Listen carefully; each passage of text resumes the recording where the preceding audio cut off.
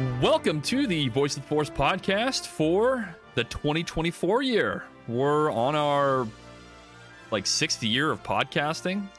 Five years and a few months in. And change. It's pretty nuts. We're here. We're going to be covering some more Temple Archives.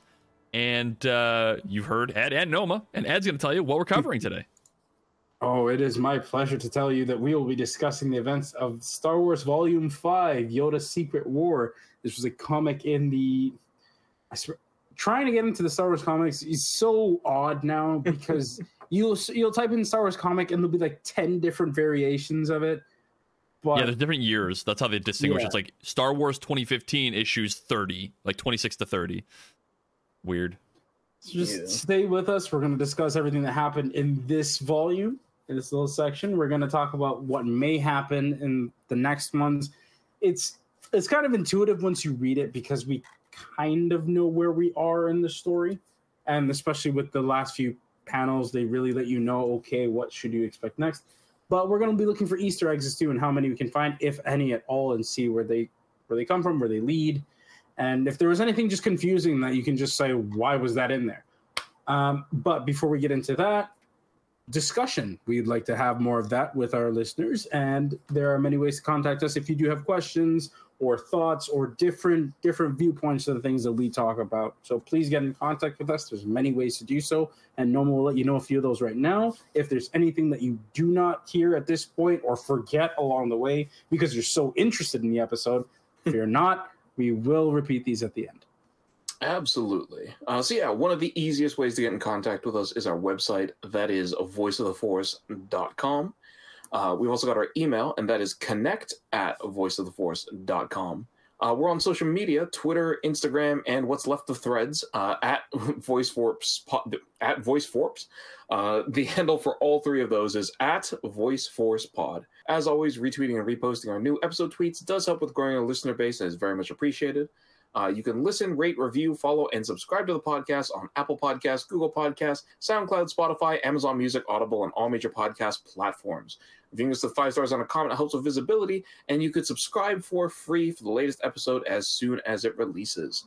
We're also still on Twitch. We're doing that pretty regularly. You can find us there at twitch.tv/VoiceForceGaming. So we're on 3 times a week there. That is Tuesdays at 10 p.m. That is me and a VTuber friend of mine, Roomba friend, doing co-op games together. We are currently doing some stuff in Elden Ring. It's a time. Let's just say that for now. And then on Fridays at 6 p.m. EST, I am part of an ARMA group. If you don't know ARMA, it is a military simulation game.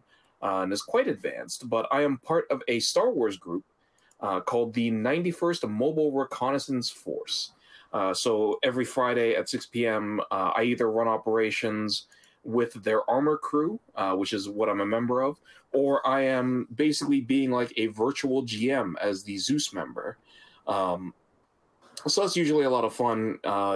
Either way, you're either getting to watch me blow up big, heavy armor like AATs, or you get to watch me blowing up clone troopers. So either way, it's a good time. And then Saturday, we are doing streams with the entire crew. So, me, Ed, and Dan. Currently, we are doing Star Wars Empire at War, Thrawn's Revenge mod. It's been a lot of fun. We are on our way to conquering the galaxy piece by piece. And hopefully you will catch us there. Take a look at what we do, and if you're interested in any of the fun times, I do try and clip as many awesome moments as I can find. There's going to be one today from the very beginning of the stream where I managed to pull a win on a very, very harrowing naval battle. How about the one of near the end of the stream? That's also got to be one. Yeah, we Absolutely. Someone may have eaten a turbo laser to the face, and it is absolutely going to also be a clip. That was so good. It was amazing. But yeah, so for fun times like that, you can join us there. And if there's any games you're interested in watching us play, in the same way that we're looking for discussions, we are absolutely looking for people to suggest games that they want to see us play, want to see us experience, whether that's Star Wars or not. Once once Empire at War is done, we are going to be swapping over to something that isn't quite Star Wars, but is something that Ed has expressed a lot of interest in watching and learning, and I have a lot of experience playing. So that'll be fun. We'll see how long that goes on for, and then, who knows? I'm thinking myself, personally, as long as people are enjoying the Empire at War gameplay, I might swap over to Follow the Republic after that Secret stream, because I've been watching some clips of the Naders, and I want it. And in Follow the Republic, I learned that you can choose to either activate Order 66 or 65. Declaration 65 to remove the Chancellor from power. So that would be cool. Well, we might ask the community which one they want to see us do, because in one, we get Victory class Star Destroyers, and the other we get to keep the Jedi. So, interesting trade-off. But yeah. Thank you, Ed and Noma. Let's jump into the credits for this episode. Wait, did we do a spoiler thing? Well, we will now.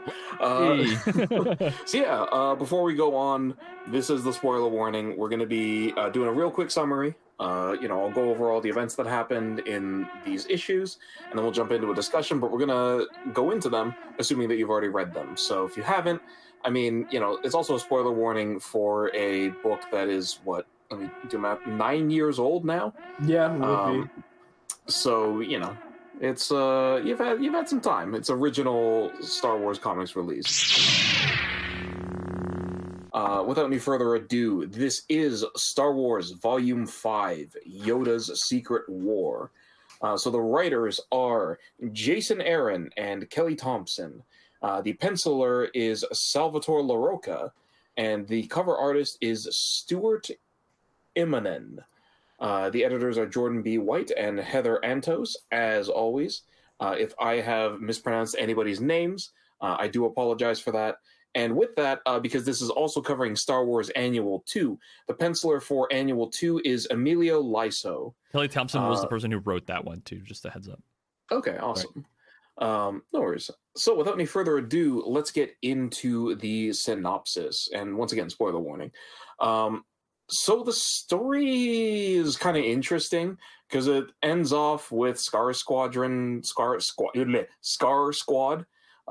elite stormtroopers who somehow have a lightsaber from 3 times fast, Noma. Yeah, Scar Squad. But they're basically interrogating C-3PO. They learn nothing, basically. Everything and nothing. Yeah. They're basically like, this is the easiest interrogation ever. He's not resisting. We just ask him and he gets stuff. That's the best. So yeah, there's an interesting part where Vader's like, the Scar leader, whose name I don't remember, is like, "Oh, Lord Vader, what do we do with him?" And Vader's like, "I just destroy him." And I was like, "Oh, I've read a comic where it's a very different reaction towards C-3PO." But sure, is that a Legends comic? No, I don't know. Which one was it? Do you remember? Okay. It's a comic that happens during episode 5. Interesting. Okay, maybe it happens later on because I don't think he's not in the same room as C-3PO. He just probably thinks it's a protocol droid because I don't think he says his name, right? Yeah, that's a good point. Yeah, I'll double check the comic quick and just see, but I'm pretty sure he doesn't say his name. Okay. Sergeant Creel. No. So like C-3PO doesn't say that he's C-3PO when Darth Vader's like on the comms. So like he just thinks he's a protocol droid. That's fair. I can't really remember. But yeah, so Sergeant Creel basically has a plan. Which is to destroy C-3PO at a later point, but to use him to try and draw the rebels in. Because he correctly deduces that the rebels will see this droid as something that actually has human emotions. Like a person? My God, could you imagine? That's how you can tell he's from the Empire. But it doesn't quite turn out the way he expects because basically everyone in the rebellion agrees that while C-3PO is a valuable member of the Alliance, he's on Vader's flagship. There's no way that they're going to get him back. So basically everyone agrees except R2. Yeah, that was takes great. Luke's X-Wing and goes off. Luke tries to follow him with a backup droid. It doesn't work. R2 threatens to shiv. I think his name's like S4. R4 or ES4 or something. Or no, you're right. You're right. It's like 2 letters or something. It's like ESO4. Like the way that they say his name is kind of weird. But he basically threatens to shiv him, and so the scared droid lets R2's X-Wing jump away. Luke is like, damn it, if only I was a Jedi, I could stop him. Wait a minute, I have Obi-Wan's journal that I blindly beat Boba Fett to get. So he starts reading through it. Yeah, right. There's a tale. I mean, at least R2 helped him in that sense, but there's a story in it that Obi-Wan left behind that is basically what this story becomes all about, Yoda's Secret War. It's a weird story. I will have to summarize it because it has its own very, very long and spiraling thing. It starts off with this like pirate gang of I don't know what the alien species is called because they don't look like anything I've ever seen before. They have this kid who's Force sensitive. They're keeping him in a cage because they think the Jedi are going to come and buy him from them. Yoda shows up. There's no purchase. Yoda just beats the shit out of them all with the Force, takes the kid. There's something very weird in there that I was like, wait, what's happening? I don't understand. The kid? I don't think so. He kind of looks Nemoidian a little bit, no? But he has full eyes and like... Yeah. Yeah, you can like see his pupils. Interesting. And they're not little squigglies. They're wannabe Vong. Yeah, there you almost go. Right. But so like they take him back to the temple to train, and I'm going, if the kid can walk and talk, isn't that too late? Okay. Yeah, it's like, oh, he's not too old. No, exactly. That was the main thing where I was this kid looks like the same age as Anakin. Yeah, I mean, aliens do age differently, so it could be like a 3-year-old at really tall height or something, or like a 2-year-old. Mm-hmm. But this one could like speak in full sentences. Did he? Yeah, he was like, I don't understand why I'm in here. I'm scared. Oh, shit. Blah, blah. Okay, never mind then. Tells Yoda his name. Yeah, so I was like, this is strange. It should be like a baby, right? Like that's the we toddler. do get to see some usually fun characters like the right age. back. But yeah, so yeah, Qui-Gon and Qui-Gon and Obi-Wan are all like show up to take the kid and go back to Coruscant. They're also using Delta 7s, which I thought was kind of interesting because I was like, did they have these already, or was it only after the Clone Wars started? I legitimately don't remember. But they're all flying Delta 7 Aether sprites. So Yoda goes like, "Oh, I hear someone calling to me," and Qui-Gon's like, "I don't." We also get to see Qui-Gon's Aether sprite because we never got to see that before. That's a brand new one, the blue one, right? Yeah, that's true. Although was Obi-Wan's red? Yeah, it was red. Yeah, so it was. Yeah, it's interesting. If they were from before the Clone Wars, it seems fine to me. Like it's not something that I would be like, oh, this doesn't make sense. But yeah, it's a Jedi starfighter. But actually, you know what? It would make sense if it was because Obi-Wan in Episode 2 has the Aether Sprite before the Clone Wars have started. It says that the Delta 7B Aether Sprite class light incentive was also used by the Jedi during Clone Wars, but was used by the Jedi before and during the Clone Wars. Yeah, and like I said, right, like Obi-Wan takes it to Geonosis before the Clone Wars have started. True. So, yeah, that would basically make sense. And then the ETA, that one, the Actus is definitely made after. Yes. Which is still my favorite. Oh, it looks so fucking cool. But anyways, that's neither here or there. Wings at the end. Yeah, it's like someone took a TIE Interceptor and an Aether Sprite and forced them to do the fusion dance. Do it. They were entered into service to the Jedi Order prior to or during 32 BBY. So there you go. Okay. Yeah. But yeah, so Yoda goes to this planet. I don't think the name's ever said. I will find it. Basically, I will take a look for it. I got the comic up like as. Yeah, just going through it. I'm pretty sure that it's just like the planet, the mysterious source. It is until Luke finds it. He's like, I know that planet. It's like, of course you fucking do, dude. Yeah, because of the weird spiral thingy. Yeah. So he lands on a planet that, for lack of a better term, is Lord of the Flies world. Yep. It's a bunch of kids, and they're all like feral tribe people who use these like stones that are that somehow stop Yoda from using the Force for now. And so like he's really confused, and they tell him about these rock people who like live in this mountain, and there's this like the rock mountain is a lot like it has this energy that they like eat to like give them not really Force powers but kind of Force powers. So Yoda goes to the other tribe with this adult who they've captured, whose entire being doesn't really make sense, as I'll explain later. But basically... It's called the Vagadar system. And the way that Luke recognizes it, he's like, I recognize this spiral. It's a system. And then he looks on his map, and there's a system that has like the exact same dots on the spiral. The whole fucking galaxy. Yeah, he's like, I know that specific system that's not on any star maps, but it's in mine. And it's like, okay, this is what the anti-spirals were talking about. Yeah. Like this. It was just so funny because you look at the whole galaxy and he like pinpoints it. He's like, I know this one. Sorry. It very much has the same kind of feeling as the Jurassic Park 1. Yeah, it's like, this is a so-and-so system. I know how to hack it, the teenage girl says. It's like, of course you know how to hack it. In 2X? I can't remember what it is. But anyways, so he goes to this like other tribe of these like rock people, and they're very angry, and they knock Yoda out with a rock, which was like, wow. That. I mean, to be fair, without the Force, he's pretty much just a small man. But then the weird thing is that, like, it turns out later on he can use the Force on them. He just has to try a lot harder, and it's like, oh, okay. He's got to think about it a different way. Good thing you're holding back against these kids with rocks. Yeah. Yeah. So they like put him in like Force shackles. It's kind of unclear. Time-iridium shackles. Yeah, right. I don't even know if they stop him from doing anything. And there's a lot of weird things. Like they basically like go up the mountain and like die to the heart of the mountain, and so he goes up with the adult, but his shackles are gone all of a sudden. And basically as they climb up, the old man not old man, just like the adult is like, if we go up to the heart, we're going to die. I don't want to do that. And Yoda's like, no, we should keep living because living. And so the old man, like, or the old man, the man grabs like, he is pretty old. Rocks. He looks old as fuck. No, he's just haggard. That's all. So it looks older than he probably is.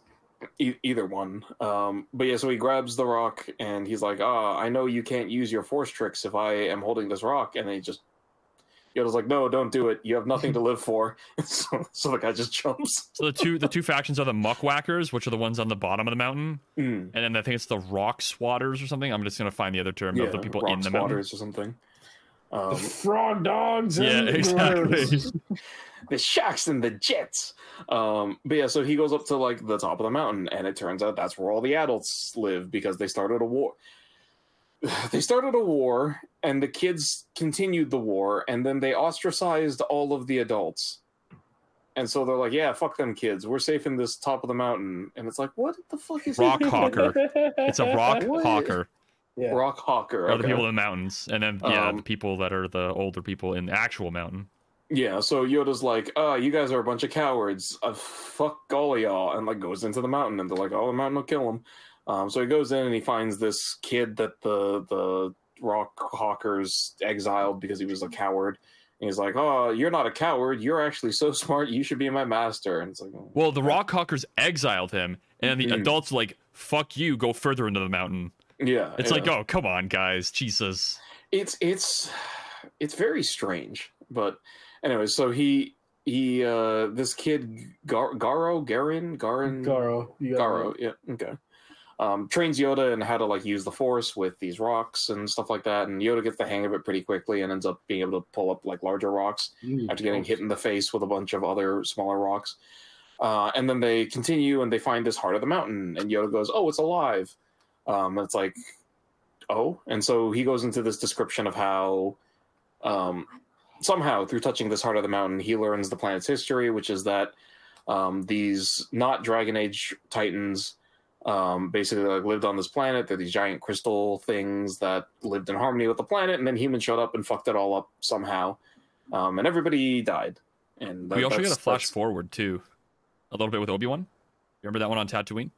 It's super weird. Like, there's a flash forward where Obi-Wan's on Tatooine. It's almost like a Kenobi where like they're like, "You're a Jedi, aren't you?" And he's like, "No, I'm not a Jedi." But it literally comes out of nowhere because message is worse. Yeah, absolutely. Yeah, it's literally just Obi-Wan like stops a fight between Greedo and some guy, and then Garo just shows up as an adult and is like, "Oh, you're a Jedi. Something. Write this story down," and that's it. Yeah, and he's gone. Will go away. Yeah. So yeah, Yoda learns that the mountain that they're on is an actual living being. He, for some reason, thinks that Garo's on his side, so he explains this entire thing to him. They go back to the Rock Hawkers, and Garo like immediately sells him out and just explains what the whole thing is so that the tribe will take him back. And no. And Yoda's like, "No, what are you doing? I thought you were my friend." And it's like, you've known him for like 3 minutes. To be fair, he was exiled by both them. people, so you're like, okay, this kid's like got no one else. Yoda's IQ, he got hit in the face two times and became an idiot. He did. Just like, he also has a soft spot for training kids, I guess, right? It's just the guy's like 700, 800 years old. Yeah, it's so weird. But anyways, so they wake up the heart of the mountain with the dark side, and oh my god, it's gonna kill the muck squatters. But Yoda's like, wait, monk squatters, if you guys use the light side of the force, then it'll not kill everybody while I go and fight it. So Yoda goes to Ashura's Wrath, the giant. Yes, he does. Yes, he does. There's literally a scene where it punches him, and instead of like punching it a million times, Yoda just like makes his lightsaber really long and stabs it, and that somehow holds the whole thing up. I think he uses the force at the same time. Is how he did it. Maybe, but he's holding it with both hands. Well, he said he's just like, okay, you feel me through the force through this, and then I feel you through the force through like the struggle of holding you up. But now that we know each other, I can overpower you. And it's like, okay. Oh, just wait till we see what happens in the aftermath of all this shit. Yeah, so then he's like, oh, I didn't just wake this one up. They're all awake now, and they're all going to be friends now, and all of the kids and adults come back together, and everybody's happy, and Yoda leaves. And like everything's resolved, and then like the spiral mark that Garo had, Luke's like, I recognize this symbol in the journal that Obi-Wan wrote, even though I don't know, I guess Yoda told this to him afterwards. And so he uses that to find the system. They go down there. Turns out the giant rock thing's dead again, and Luke's like, oh my god, no, what happened? And then Garo shows up, and he's a fucking psionic from D&D 3.5. Yes, he is. He's just got a bunch of these hovering crystal daggers floating around his head. Which is a cool aesthetic in Star Wars. You don't see that all the time. It's kind of cool. It is sage now. That's all. It's unique for sure in Star Wars. It's fun. It's just the problem is then he just proceeds to body Luke. Like he does. He just stabs the shit out of him. Yeah, he stabs the shit out of him. He's like, "You're a Jedi," and Luke's like, "No, I'm not." And he's like, "Yes, you are." And then he just keeps stabbing him. And he's like, I'm like, "You will help me revive all of them." Plot armor, instant regen. And then he says something where I was like, how? No, you cannot just say this and have me accept it. Where he's like, yeah, after Yoda left, all of the adults and the kids, they built spaceships and left. Yes. And I was like, from rocks? You had rocks and mud. I was so mad at that. I was like, there's no way. There's no way. That's literally what he said. It's just like, this is this. He's just gone crazy. Just hand waving it. I was like, what? Then you're not the last of your kind. Dude, you know what happened. You're not the last of your kind. You're just a fucking guy who doesn't want to leave his planet. You did leave your planet. So many rocks for power that the rest of them just fucking tripped out and died. And he's the last one because they saw the spaceships and got on. Well, this guy went to go see Obi-Wan for what reason? Nobody knows. Yeah. And then he came back to the planet and it's like everybody left and left me behind. It's like, dude, you chose to come back. Yeah. The only thing about the Obi-Wan thing that really gets me though is the fact that you see the method in how they tell you initially how they're gonna get how they get the power or whatever, but it goes away. With them dying out, and the last time, you heard us shouting then with our mental screams. Yeah, the Sky Screamers. He pulled a future Luke canon where he like projected himself to Tatooine because he felt the Force being used there because nobody really uses it anymore. I don't know. Right? It feels like he was actually he's there. Just like, hey, you must be eating crack rocks too. It runs out, bro. This guy is literally a human Skaven. The fact that like, I don't know about that. He's not. I mean, look at him. He's pretty fucked up looking. But yeah, like the fact that either explanation makes sense is concerning. Yeah. But yeah, so he just knocks around Luke for a while, and he's like, "Oh, the giant crystal men made little babies that are the size of us, and I'm gonna kill them for undisclosed reason." And Luke's like, "No, you can't, because I can't stop you." And then Garo goes, you remind me of Yoda, but even more than that, you remind me of me. It's time for me to merge with the Rock Band. And it's like, what is happening? He gave it, they explained earlier that like Yoda was giving the actual mountain thing from before, like the Force. He was helping it kind of come back to life by giving it some of his like Force energy or whatever. Like basically Force healing it. And then this guy's just like, I don't know how to do this. Oh, my whole body. You know, like, yeah, we went a little too far on that one. And so he's dead. They're gone. And he's one with the rock people, I guess. And Luke's like, I will help the baby rock men. You get back together with the larger ones. And then he starts the big one up again. A different one. Yeah. And that's it. No. Yoda at the end. Oh yeah, I forgot about that. And this then is Yoda, kind of cool. I like like, this part. It was interesting. But like Yoda is like, haha, I have sensed everything that Luke has done, and now I know he's almost ready to come and find me. But the thing is like, it's like, Yoda, you know what he's done now, and you realize now that you fucked up. Like, like he solved your god. Was this a problem for Luke that you knew that he would come to eventually? Like, I feel like that's how he's spinning it right now. He pulls a full Kiari Mundi. Yes, where it's like, absolutely. All I did was I actually set up a trial for you, Luke. Yeah. Oh, it's like, I think, but the sad thing is that in retrospect, and you see how he is in episode 5 when Luke does go to Dagobah. And you see him half mad, pretty thing like that. I don't think that's all an act for the most part. Oh, probably not. Because, like, yes, having to spend all the time with the dark side there and everything like that. But how would the dark side attack somebody like Yoda, who's so strong in the Force and everything like that? Hey, remember that time you fucked up because you could have said something and you didn't? I don't think it was dark side though.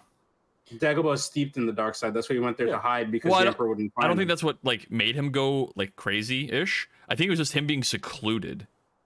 No, but that's what I'm saying. That's what I'm saying. A combination of put yourself, remember those sensory deprivation. Oh yeah, absolutely. He'd be fucked up. So that's the kind of pressure the dark side is going to have on you, right? But you're so trained. But at the same time, it's still you're still alone with your thoughts. How could I have stopped this from happening? Yeah. Young Skywalker came to me being like, I don't know what to do. I need help. Yep. Go meditate on it. We'll be Jedi. What's wrong with you? Yeah. No. Learn to let go of everything you fear to lose. Oops. Yeah. Like maybe if I done this. Oh, hey, Yoda, yeah.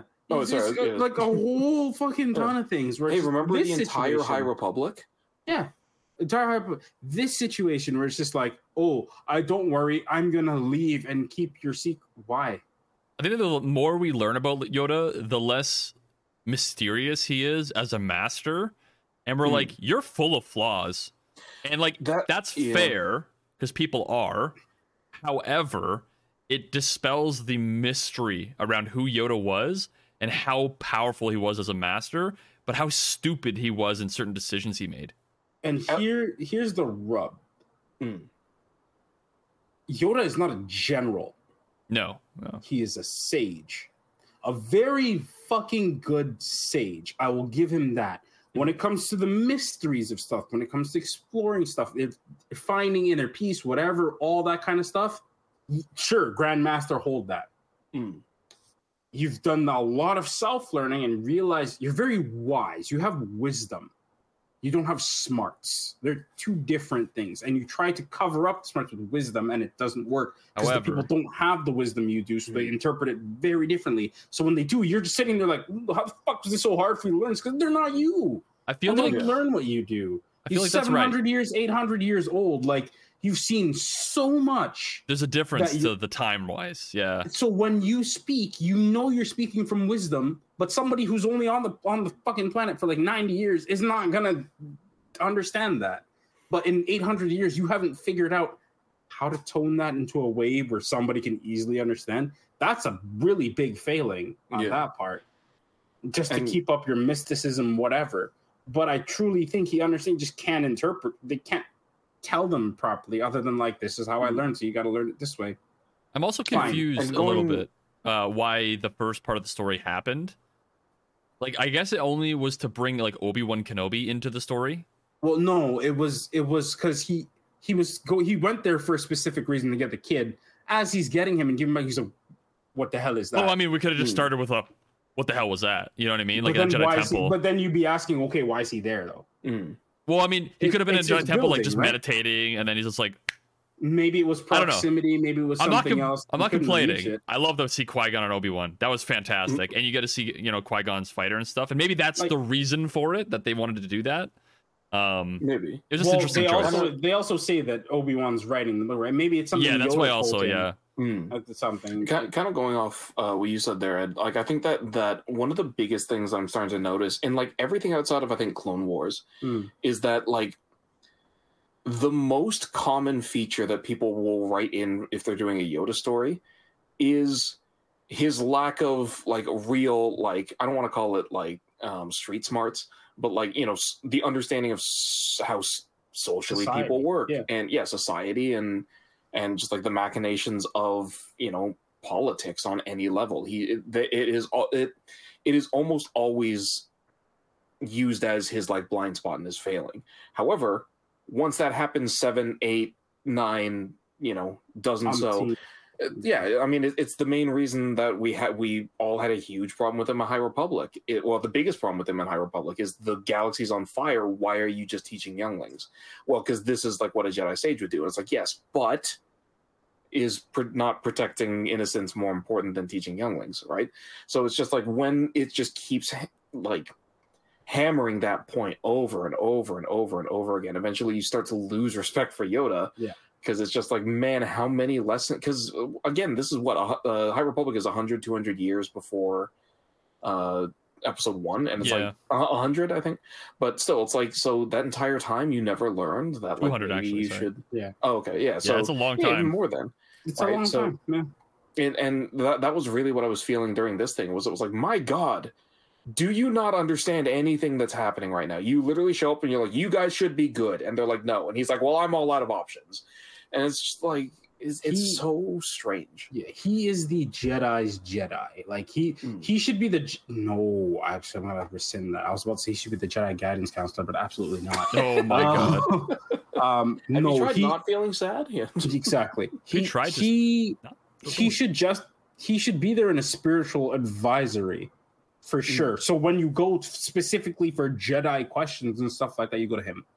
Like, in a kind of separate way. It was even worse, though, because, like, Anakin goes to him and he's like... No, but Anakin didn't... He went to him because he was having visions and he needed answers. But that's Force stuff, though, isn't it? But Yoda doesn't give answers. He just gives you clues and mysteries that you have to sort out yourself. Learn. Not the time for that. Yeah. That's when you go to somebody and be like, yo, I had this vision. What does it mean? Well, let's try to find out. Oh, fuck. Let me support you instead of telling you to go find out yourself. Exactly. That's where, like... If things had been different, you tell Obi-Wan, right? And Obi-Wan, okay, well, shit, yeah. No, this being a Yoda story, like, it really had me thinking about, like, okay, well, the way Qui-Gon was just like, well, I didn't feel anything. What the hell? And it's just like, because for so long, Qui-Gon's been the one who's been like, yeah, living Force, real thing. It talked me, everything good. I understand it somehow.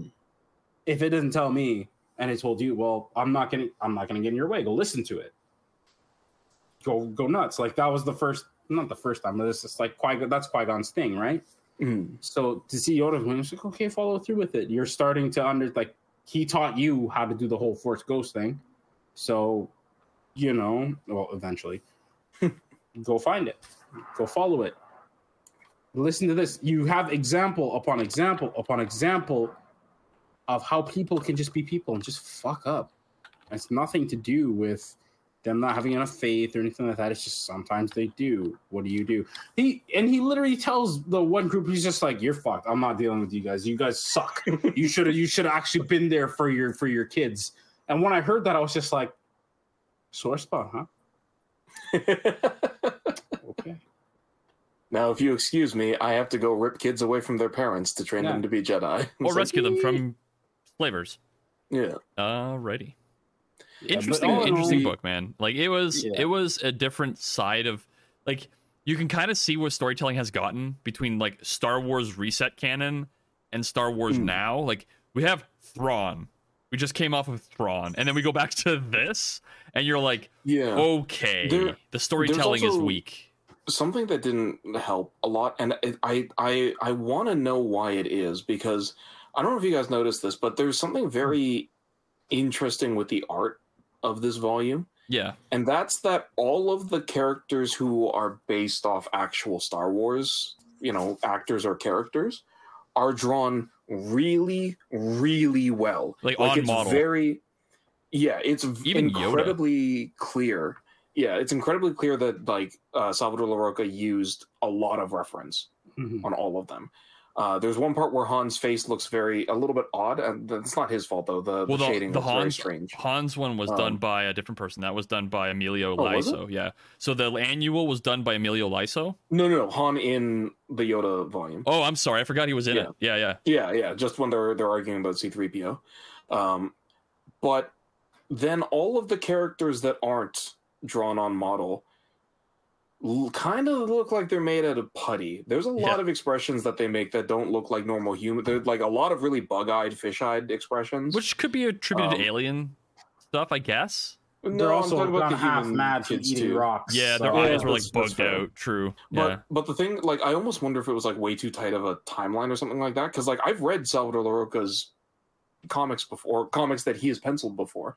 I love X-Men. He did a lot of his stuff's great. Yeah, he did a lot of Extreme X-Men. It all looked awesome. This was a weekly series, from what I remember. Like this was like Wednesday after Wednesday after Wednesday, or it was every other Wednesday. It depends on when this was specifically released. But it like there's like the comics come out weekly, and so whether or not they had like a backlog or not, and then started doing weekly, and so he had time to do it. I don't know, but I remember buying these weekly. It does make me immediately think though, like Rushed Artist, because like the quality is so strange, and like I said, like I know he does good stuff. And like the rock people, like the ones at the end, the tiny ones are like blobs, but like the big motherfucker is like very detailed. Oh yeah.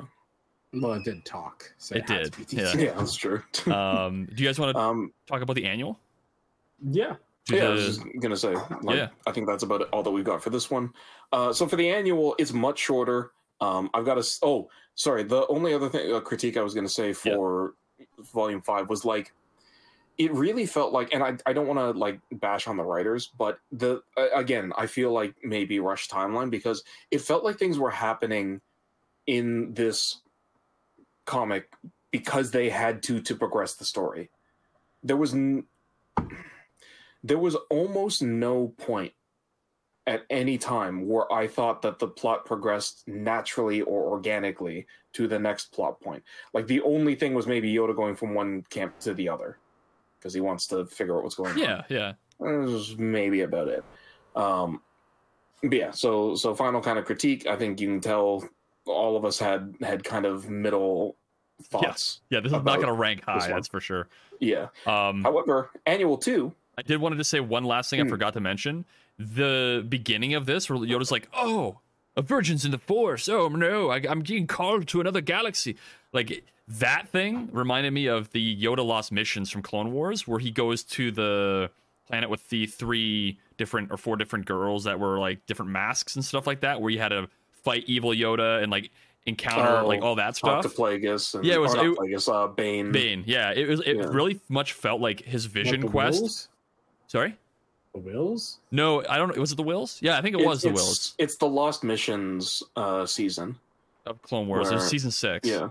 And then he has like the vision where like him and Anakin are chasing Palpatine, Sidious. Yes, and then Palpatine's Sidious actually kills Anakin, like jumping into his vision and like fucking him up.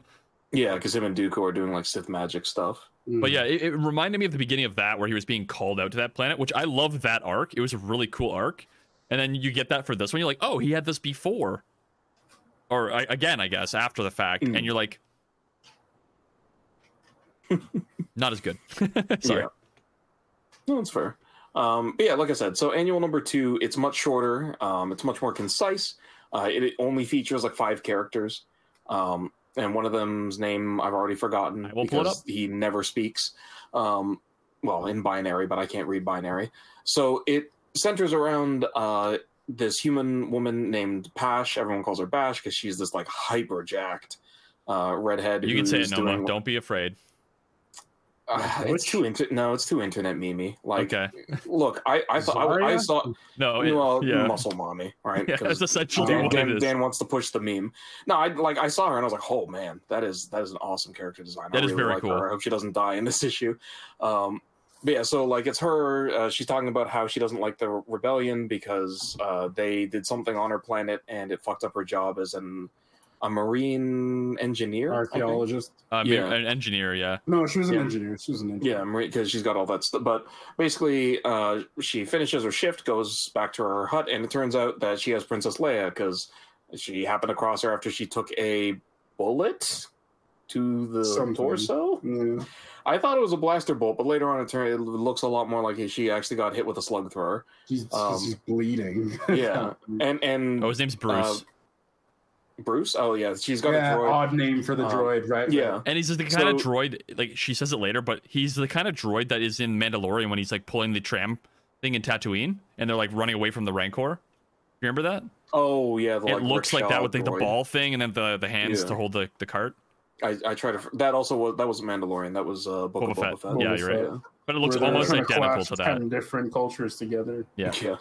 But yeah, so Pash goes out to like try and get medicine for Leia because she has a fever. She comes back. Leia fucking jumps her with Bruce's arm. Is like, I have to knock you out now. And Pash is like, whoa, wait a second. So a bunch of stuff happens. Stormtroopers are also there. She sees them out when when Pash goes to buy the medicine. So they like start to come up with a plan. Stormtroopers are going door to door, so they go into Pash's house. Leia's hiding in a cupboard, but Pash basically jumps the Stormtroopers, and then they make another plan, which is to put on the wetsuits that she has and like try and smuggle Leia out through like the underwater areas of the planet. This is the only point where I was like, oh, is this another bad plot point? Because like they literally just like walk out into the street and get spotted by what seemed like one of the Stormtroopers that Pash jumped. Well, no, she was on her cart. She was pushing the cart, with Leia underneath. But like literally as soon as they get out, yes, they're spotted by an unhelmeted Stormtrooper. Yes. And so to me, I was like, is that the same Stormtrooper that Pash knocked out? Because that means he was out for like 2 minutes. Yeah, actually. And then got back up. However, the Stormtrooper that sees them is there's no term for black-haired, but the trooper that she knocks out is like sandy blonde. So I was like, I don't understand what's happening here. But anyways, they run away from the guy, basically make it down into the water area. While they're kind of doing that, there's a moment where they're hiding, and like basically through everything that happened, Leia's stitches popped open again. So Pash is trying to help her, ends up pulling out a bullet, which is why I was like, oh, I thought it was a blaster, but it looks like it was a slug thrower. And they have a nice, like an actual good talk about Leia and why Pash doesn't like Leia. And it's not just the Empire. Pash blames her for Alderaan, and then it turns out Leia does too. And Leia has a really good monologue. It is like I thought it was really cool, where she is talking about how one of the things that is the hardest for her to deal with, and she can barely live with herself with, is that there was a moment where she looked in the mirror and said, "If I could have changed anything, would I have?" And she said, "No." Based on Alderaan exploding and like all the things. Based off of it, everything everything that she sacrificed and made other people sacrifice. She believes that she doesn't just like, oh yeah, it doesn't matter because who cares about them. It's a thing where it's like, this weighs on me, and I've let so many people get hurt, but I do believe I'm doing this for the greater good. And it really, to me, felt like it was really letting her Anakin kind of mixed with Bail show.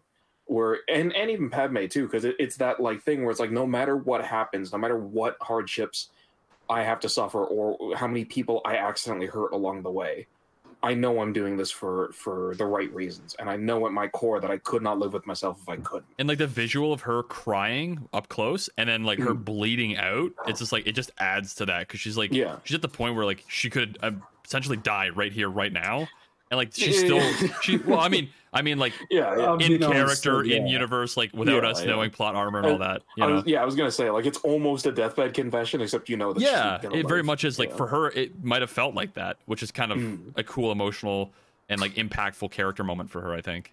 Yeah, so she also has some data that I don't think we're ever told what it actually is, but it's very important for the rebellion. A lot of Bothans died to bring us this information.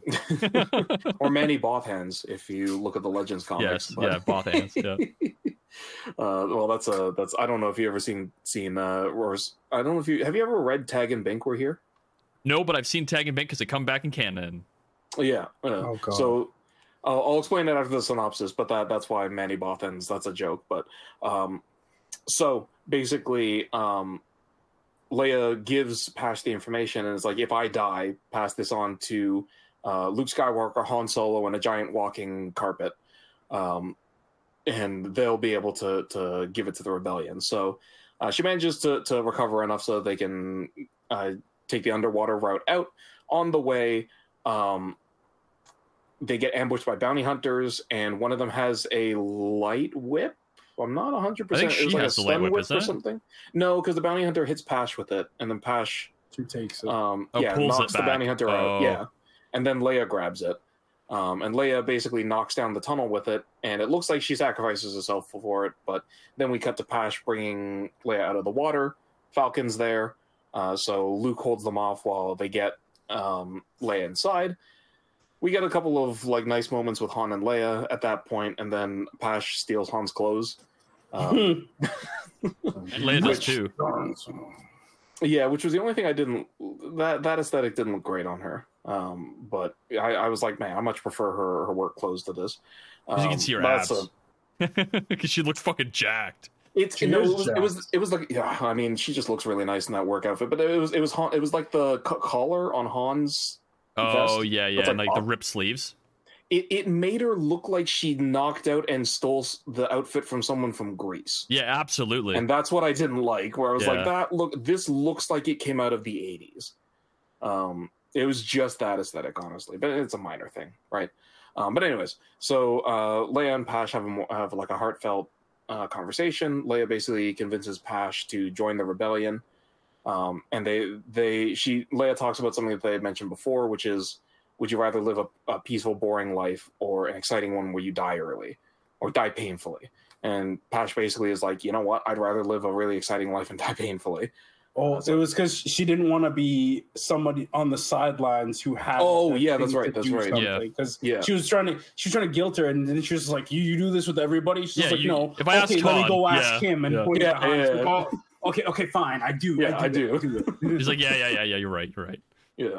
So that moment's really nice too. It's just like Pash being like, "I know how you work." He's like, don't try and tell me you're not like this, because we all know you are. Yeah, it's like everybody knows you're like this. Okay. Yeah, it's and I can't believe I didn't mention that point, because I really like that, because I was like, oh, so again, we're seeing from Leia, you've got Padme's sense of, negotiation and diplomacy mixed with Anakin's pushiness of being like, I found the thing, I'm gonna press it. Yeah. Why don't you do it? You want it? No, okay. Let me guilt trip you, but give me my lightsaber. Oh fuck, I need that to fight Bane. It's funny because Leia shows so much more of Anakin than Luke does. Yeah, whereas like he's almost Luke's more pure Padme. Yeah. Oh yeah. He's just like, I want to help people. Yeah, and it's the right thing to do. We gotta. No, we can't take shortcuts. Fuck that. I'm thinking, I'll go get locked up in Imperial Prison. I'll blow up a planet. Fuck them. Do we have to? It's a very big juxtaposition, because we got like a Luke story and then we got a Leia story. Yeah. And Luke's like, I know what that galaxy or that system is. I'm going to go there now, because they're going to have to teach me how to be a Jedi. I'm going to learn so much. He has Anakin's stupidity. Yeah. He's like, are you an angel? No, I'm a rock hawker. Like, like Jesus. What doesn't help though is that Luke is a side character in the Yoda story. Yeah, he's just. I want to see where R2 is done. Did he save 3PO? Like, is that the next sect? To be continued, guys. To be continued. That's what I want to know. Yeah. But yeah, so that basically wraps up all of that. I mean, we've given our thoughts, I think, through most of this. I will say the art in this one looks nicer. Maybe I'm biased because as soon as I saw Pash, I like the character design. It's more stylized. I could not have cared about the Lord of the Flies kids. I think it's more like cartoony comic rather than like realistic comic. Yeah, there's the less difference. There's less detail, character reference. Realistic character reference. Yeah. Also, the cover for Annual 2 looks really fucking good. Where Leia's like coming down. Yeah. It has nothing to do with what actually happened in the comic, because she's never in that situation. Yeah. I guess it's like what happened. Covers are all about. That's what happened before she got hurt. Is like her running away from the stormtroopers that way, I guess. She hit the ground and some guy just shot her with a solid projectile, and then we get here. See, it wasn't Verpine, because if it was, then she wouldn't. Yeah, she would be. She's literally jumping off of like a building, like with like a door open with like 6 stormtroopers shooting at her. Like, lucky not to die. So she's fine then. Yeah. These things, if they don't calibrate them every fucking 2 minutes, it reminds me that the style almost reminds me of like the Star Wars Leia comics. I think we read those. That style a little bit. Yeah, they were weird. We put a new fleet together, and this is Alderaan now. Yay! But yeah, so overall, Yoda Secret War, okay. Let's rank Annual this shit. 2, good. Yeah. I want to rank it separately, but it is considered one. Like, this is the whole volume. Which is weird because the stories have nothing to do with each other. It's because it's like when they come out and like they have to pad the volume to have that extra, like they have to put annual 2 somewhere. So like, okay, let's do a story and then add an omake and then just keep going. Essentially, that's how it is, because annuals take place in nowhere, so it's like you can't really fit them in anywhere unless you combine all the annuals. But that is like a multi-year thing before you collect it. So they try to collect them in the volumes as the time progresses. So this came out at the same time as these like issues. They are just separate stories. Yeah, exactly. So, gotcha. But yeah, Yoda's Secret War. Ed, what did you give this one? I am giving this one a 6.5 as soon as I can find it. Damn, sir. No, well, more so because, like, all right, read it. It's a story. It's a thing. But it also, I gave it the 6.5 because at first I thought 7, but I was just like, it depends on how you see Yoda. And I don't know. We've just seen so much awful from him that it's been like an awful subjective. I get that, but it's to being it shows his flaws. The Jedi of the time, like I would have loved to see young Yoda. Give me a story with that where he's learning these things and maybe doing the things that we think he should do, and finding out why he's not. What was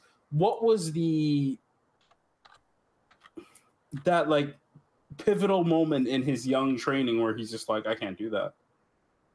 That's not the way. I won't do that. And then proceed to follow that, whether right or wrong, for whatever reason. Like, I bet you Lucas doesn't even know at this point. We'd have to be like, make something for it, because this is at this amount, it's embarrassing that he's been this bad. I think the reason why it comes off as he's this bad, like a part of it at least, is Yoda is so old and he's been through so much. Like, this is kind of how I interpret Yoda a little bit, is that regardless of what his, like, the right thing to, like, I could just do all this and this would make it much better, is that he can't just, like, his role as a person going into another society between a war of this stuff that was going on for generations and stuff, his role wasn't to, like, completely make this a utopia for everybody. I think it was to let them realize what's available to them in terms of like what they should be doing,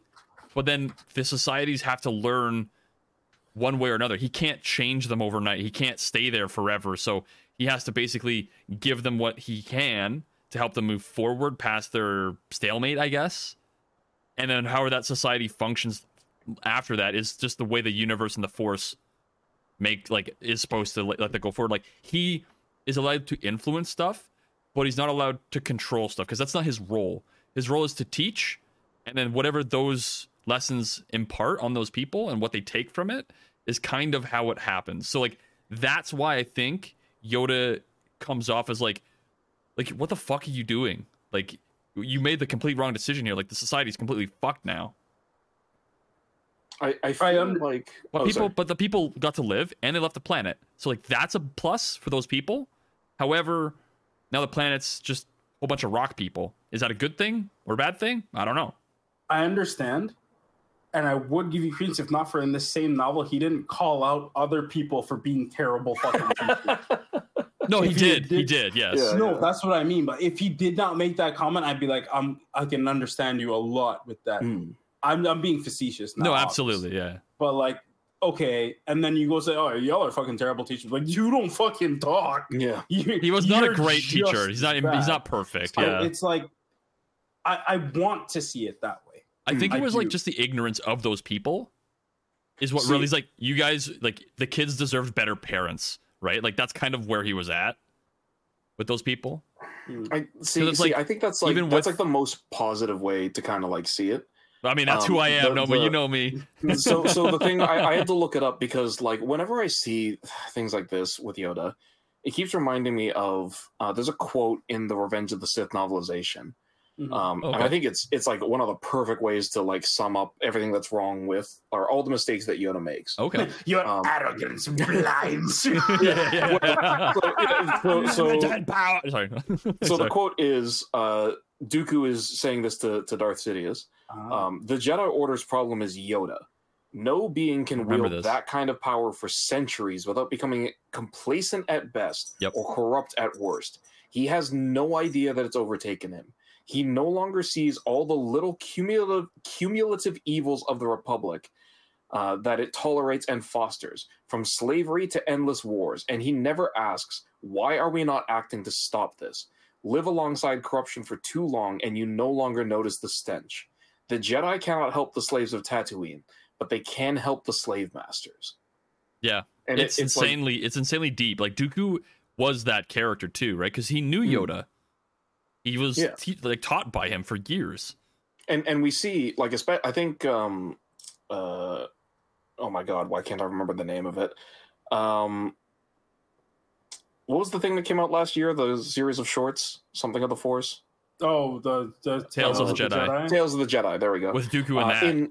In that, yeah, we get to see a perfect view of how Dooku came to think like this. Also, we haven't seeing everything that. I don't think we covered it, but Jedi Lost, Dooku Jedi Lost, the audio drama. I've listened through that. We get even more of it in there, and I think you're gonna love it there. And we had that as well in Legends in Open Seasons, the Jango Fett origin story, where we get to see, and we get to see Dooku's moment in that of, wait, you sold him into slavery? Why? And that being like a thing where it's like, wait, the Jedi did it? Sold who into what?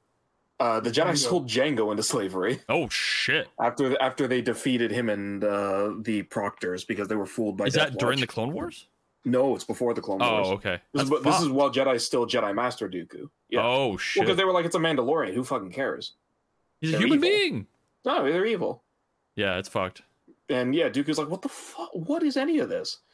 So it's just seeing things like that where it is that stagnation that leads to corruption. It's the ignorance continually. Yeah, and so that's why I kind of see the thing that Ed's saying, where it's like, no, you're all terrible teachers, but I'm amazing, or not amazing, but like I'm good. I know I'm a good teacher, but you guys, no, I'm gonna. I don't think he thinks he's a good teacher. No, I think he tries. I know. Again, I'm being facetious. Yeah. But I think he knows he has. Like, even in episode 3, like, we see him kind of like, I guess even through like episode 1 to 3 a little bit, like, you see a little bit of like internal reflection, Yoda, a bit, but not very much. It comes too late. Absolutely.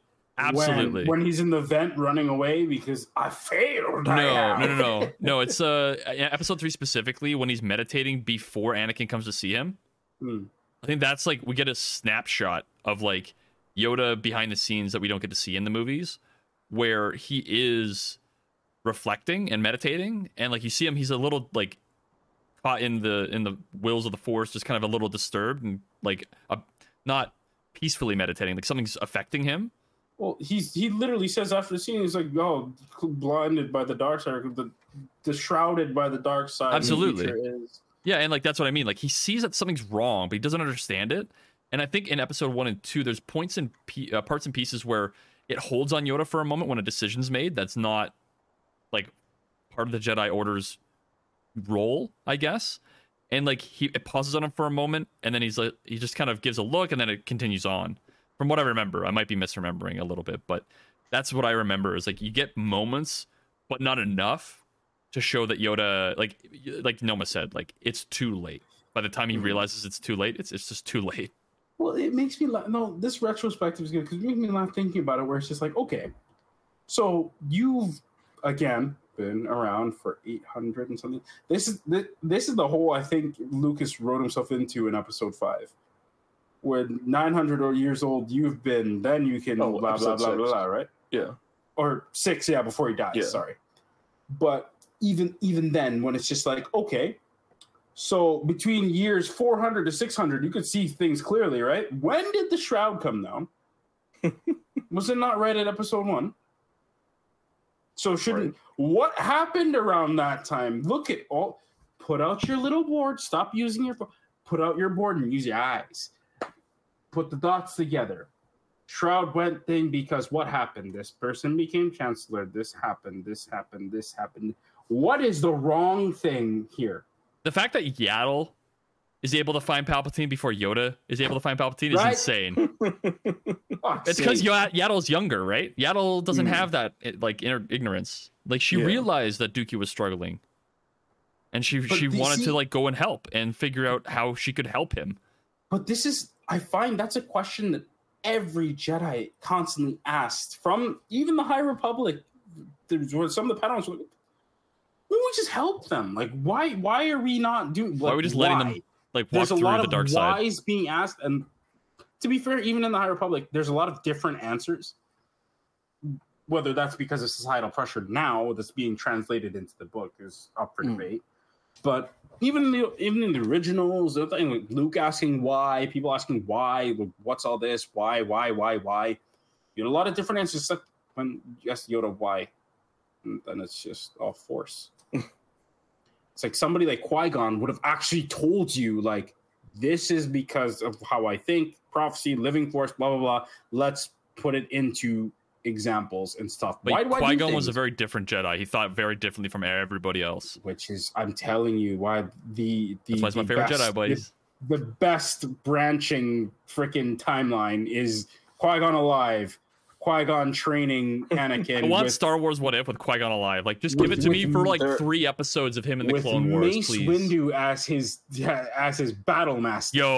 That'd be insane. Are you kidding me? Especially because Qui-Gon would be like, okay, there's light and dark in you, and we're not going to avoid that.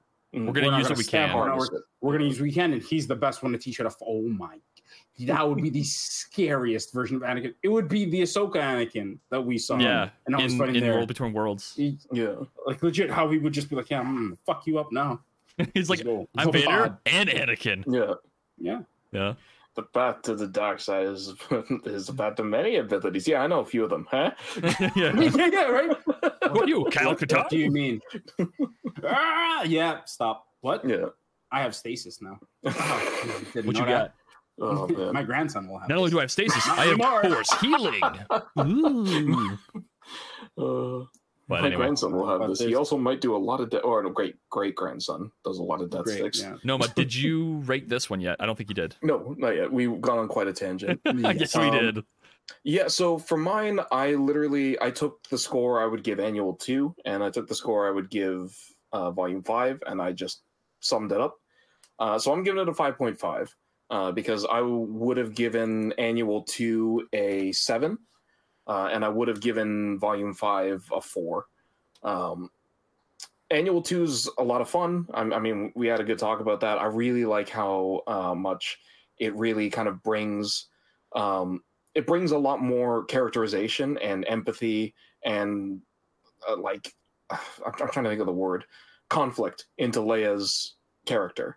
I also really like Pash. It's funny how one moment in that annual is actually like what makes it, and I love it. It's impactful. It's a really good character moment. Yeah, it's very impactful, and that's what makes those moments just. And kind of like she's gone in Empire Wars. Hey, she's dead in Noma's you never campaigns. know. We start another campaign. We bring her in as New Republic. You know, as it's treason, man. Yeah. Look, if I play New Republic, my entire fleet's going to be Mon Mothma Star Destroyers and like backup. Oh, okay. And Starhawks. And fine with that. Yeah, Starhawks, and then the smaller Allegiance Star Destroyers, or not Allegiance. That's the Allegiance battle cruiser. Nebula. There we go. But yeah, like basically just combining those two. We said our piece about Volume 5. It's a story I'm never going to go back to. I don't think there's much point. Yeah. It's a neat little story, I guess. It has no impact on anything Star Wars related. Pretty much. It's just there. At the very least, I rate it higher than Shadows of the Sith. Yeah. The one book that you never finished. Yeah, I'm couldn't going to. Don't do it. I can't. I returned it. I mean, you could always just find another way to find it. Anyway. Sorry. One small thing is I looked at the quote thing. It is not from the Episode 3 novelization. It is from Book of the Sith. That makes sense. Okay. I've heard that quote before, though. I think you've told me it before.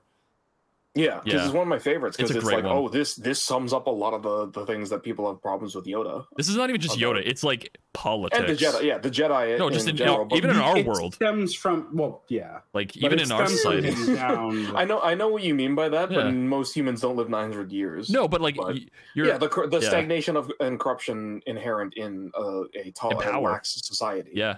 I mean, power corrupts absolutely. Absolute power corrupts absolutely. Sorry. Yeah. Power corrupts, absolutely, yeah. But yeah, so 5.5. There you go. I actually gave it the same score, 5.5. Hey, Damn. I gave it a 5 for Okay. the comic for the whole like 1 to 5, I guess, like the issues 26 to 30, and then annual 2 I gave a 6. So I did the same thing Noma did, but came up with different numbers and same rating actually. I was like, oh shit, there you go. But I think the Yoda stuff was the best part about it for me was the Qui-Gon. Like, I'm not gonna lie, like I like the Yoda stuff a little bit with the drawings were probably my favorite part about that. I thought the Rock Hawkers and the Muck Swaddlers or whatever they're called, like I was just like, this is just like, we don't need this. Because you think like Yoda's Secret War, holy shit, like what war is he involved in now, right? And it's like, well, It's because it's between kids. He told nobody he would keep the secret of this place. Well, he told Obi-Wan apparently. Well, there's no reason to keep this place. See, they So, don't do nothing anyway. The annual I gave a 6 because again the Leia moment, and then I would say the walking carpet Chewie at the end was just like a big blob of fur. That was pretty cool too. that's my review of that. But yeah, I just looked up Patch as well just to see when she came back. She never makes another like named appearance, so I think she's just in the background. She's an engineer. Yeah, I think she's in the background of like the main series after this. But okay. I think that's fine for a character like her. It'd be cool to see her again doing some badass stuff. But yeah, that does it for the rankings. So let's get into the outro.